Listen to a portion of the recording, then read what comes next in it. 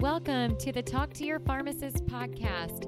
We're dispensing stories of success from across the continuum of care. I'm your host, Hillary Blackburn. Thanks for joining us to learn from leaders throughout the pharmacy industry. This podcast is sponsored by TheraWorks Relief. Many of you get sore, achy legs from standing all day or get asked about painful foot and leg cramps. If so, you're going to want to hear about TheraWorks Relief, a clinically proven topical foam that prevents and relieves muscle cramps and soreness. Learn more at TheraWorksRelief.com. In this episode, you'll hear about the use of blockchain as a solution to meet DSCSA standards for the pharmaceutical supply chain. Daryl Glover shares about his role at the startup iSolve. Daryl has had an interesting career path as a pharmacist in the biopharmaceutical space.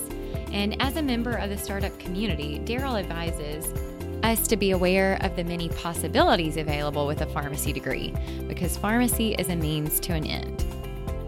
Today, we have a special guest on the Talk to Your Pharmacist podcast. Daryl Glover is an experienced biopharma professional with over 20 years of experience in pharmaceutical operations, clinical strategy, drug development, clinical investigator recruitment, post-marketing surveillance, and mHealth. He has been head of international marketing and a COO for a biotech company in Central Europe and served as CEO for their U.S. subsidiary. He's been a clinical pharmacist, director of pharmacy services, and clinical operation manager at the University of Illinois at Chicago, University of Virginia, and Northwestern. Daryl graduated from UC Berkeley with a BA in biology and the University of the Pacific with a PharmD and the University of Chicago with an MBA. Daryl, welcome to the Talk to Your Pharmacist podcast. Hey, Hillary. Thanks very much for inviting me. Well, now that our listeners have heard a little bit about your background, maybe you can fill in any gaps from that intro and maybe share a little bit about your personal life. I think it sounds a lot more impressive than it actually is. Like yourself, I was a pharmacist on the front line for a lot of years, working in patient care, and then moved into management. It happened that in 2000, I got married and moved to Europe, to Slovenia. And at that point, I made a bit of a transition into the biopharma industry, more on the research side.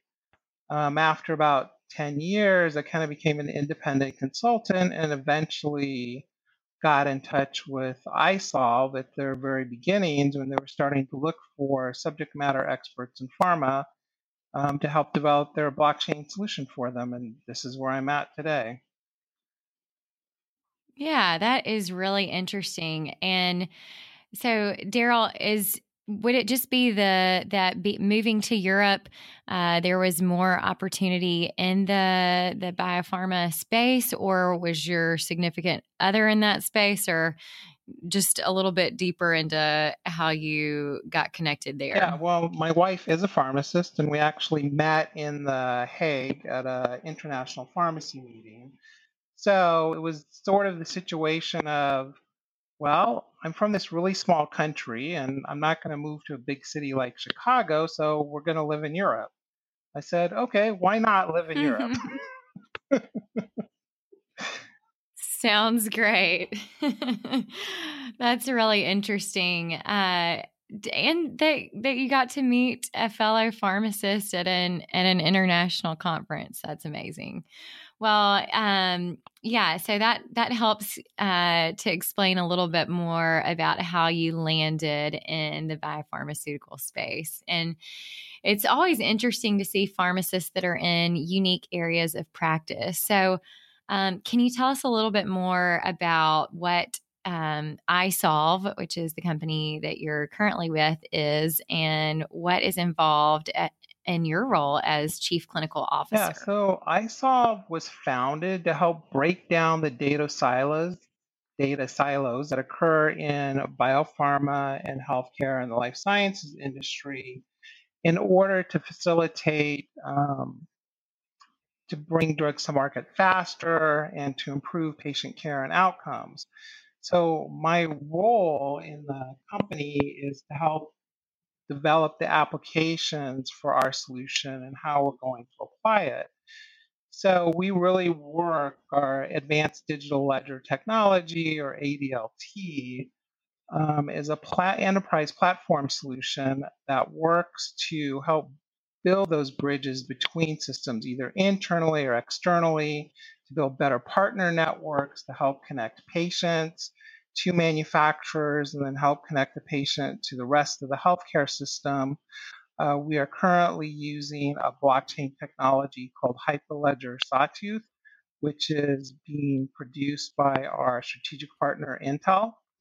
And we're also working very hard to bring in other partners such as Microsoft and to leverage their Azure server platform in order to give us more diversity and more reach to the different companies that we serve.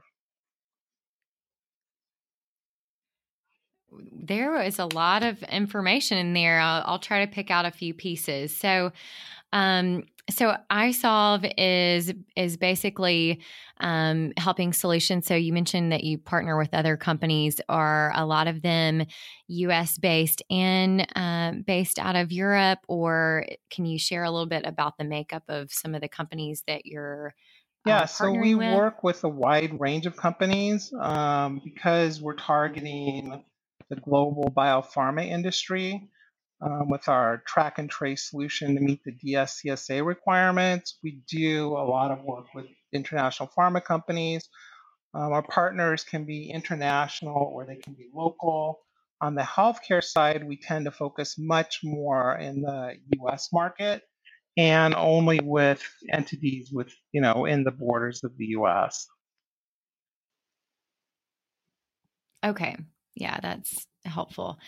And so, Daryl, blockchain is really just kind of breaking out. I think people at least are starting to hear the term.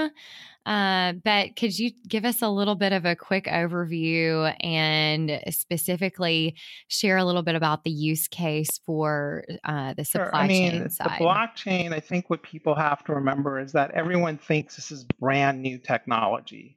Now, while the term blockchain itself is new, the underlying technologies behind it, which is cryptography, which goes back to the 1940s, and the use of public and private keys for security, which goes back to the 1970s, are really well understood and well vetted technologies.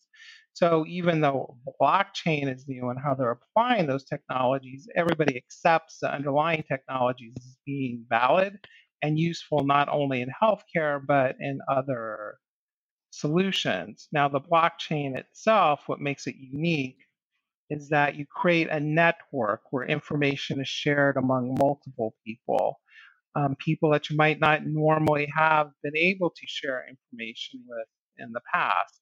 And everyone has a copy of the blockchain. So, what that does is it prevents people from externally trying to access your data because it's not centralized. They would have to make multiple attacks simultaneously, which is not possible.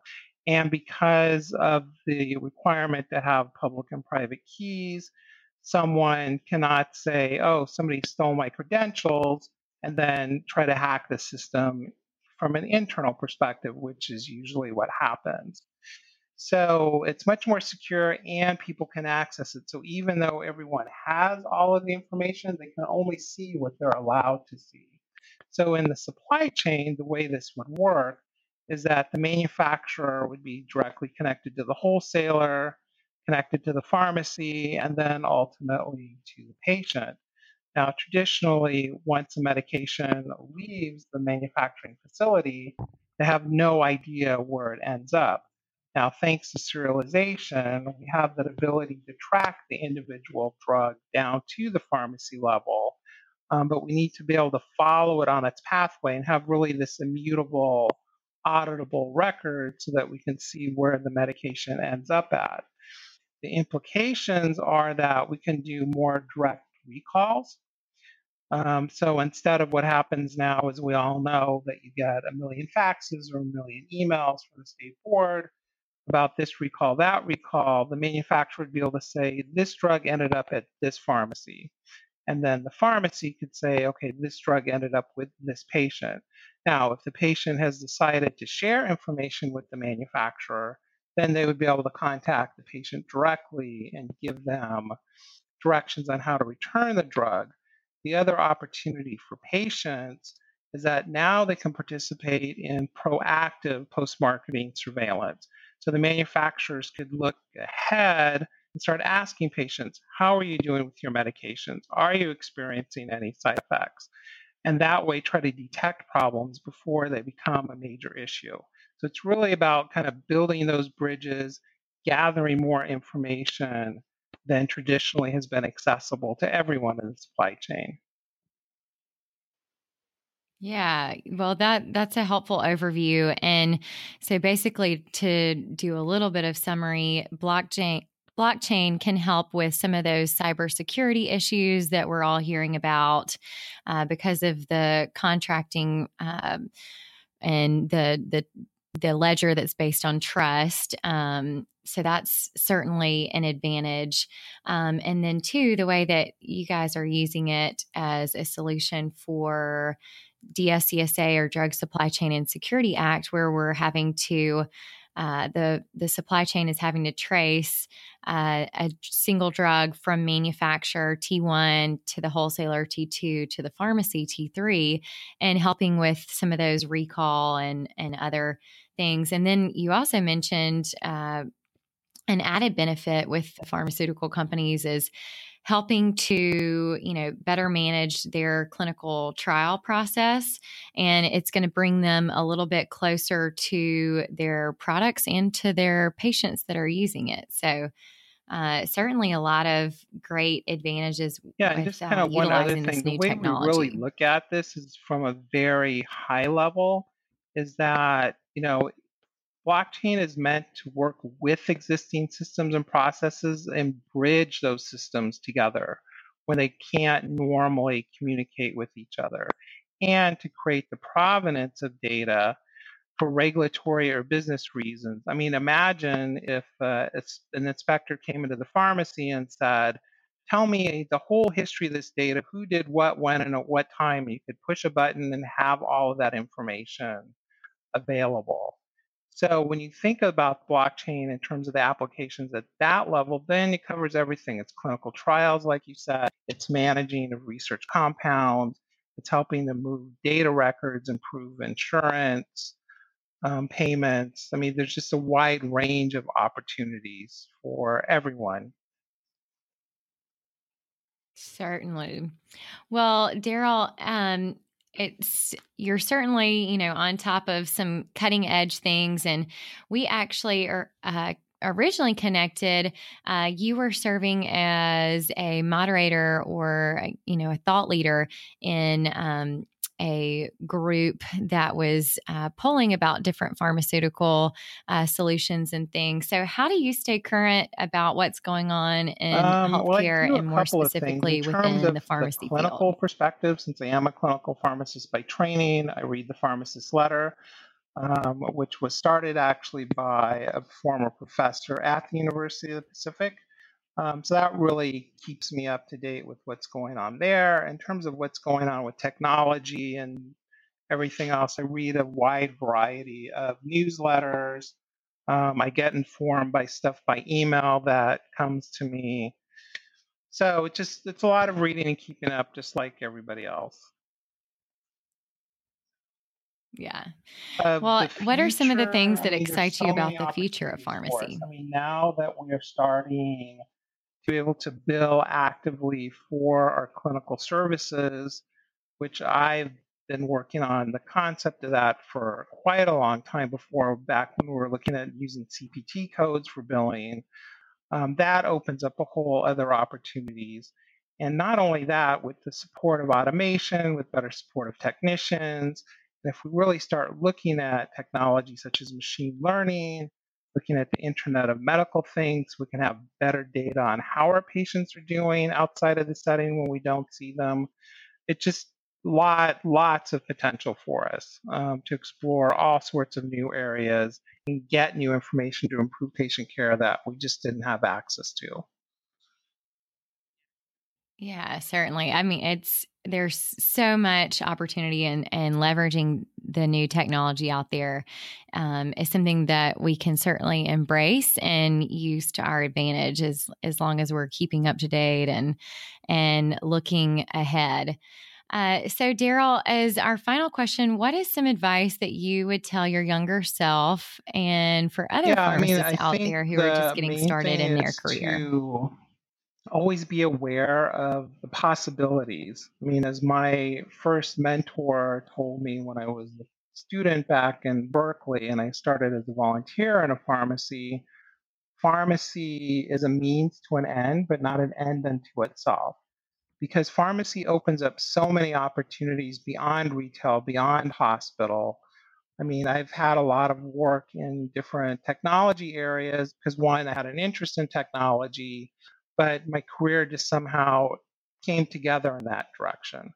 I also really enjoy patient care and educating students, and all of these things were possible because I have that background in pharmacy. I think it's being aware of what you're interested in and then looking for those opportunities to come up. Yeah, certainly. I would agree with that. I think that one of the underlying themes, talking with guests on the show, is that a lot of people are looking for. They take those open doors and are willing to just maybe take a little bit of a risk, but having all of those skills that we've learned in pharmacy school or in our previous roles have helped us to succeed wherever life leads us next. So, well, Daryl, it's been such a pleasure talking with you, and thanks so much for being a guest on the Talk to Your Pharmacist podcast. Thanks, everyone, for being patient with the audio. Daryl was over in Europe when we were recording this, so there might be a little bit of a technical difficulty, and that resulted in a little overlap in our dialogue. Back to our sponsor, TheraWorks Relief. It is available over the counter in over 30,000 pharmacies across the country, and you don't need a prescription. And if you enjoyed this episode, be sure to check out the show notes at www.pharmacyadvisory.com. And if you're a student or new grad or resident and you are struggling with student loans, I know the guys over at Your Financial Pharmacist, and they have put together an online course just for you. So head over to www.pharmacyadvisory.com/student loan course to check that out. Thanks for listening to this episode of Talk to Your Pharmacist, produced by the Pharmacy Advisory Group. If you liked this episode, let us know by subscribing to the podcast, rating, and reviewing it. Share it with friends. And if you want to be a guest or know a pharmacist leader who has a great story to tell, connect with me, Hillary Blackburn, on LinkedIn and check out our Facebook page, Pharmacy Advisory Group, for updates on new podcasts. Thanks for listening.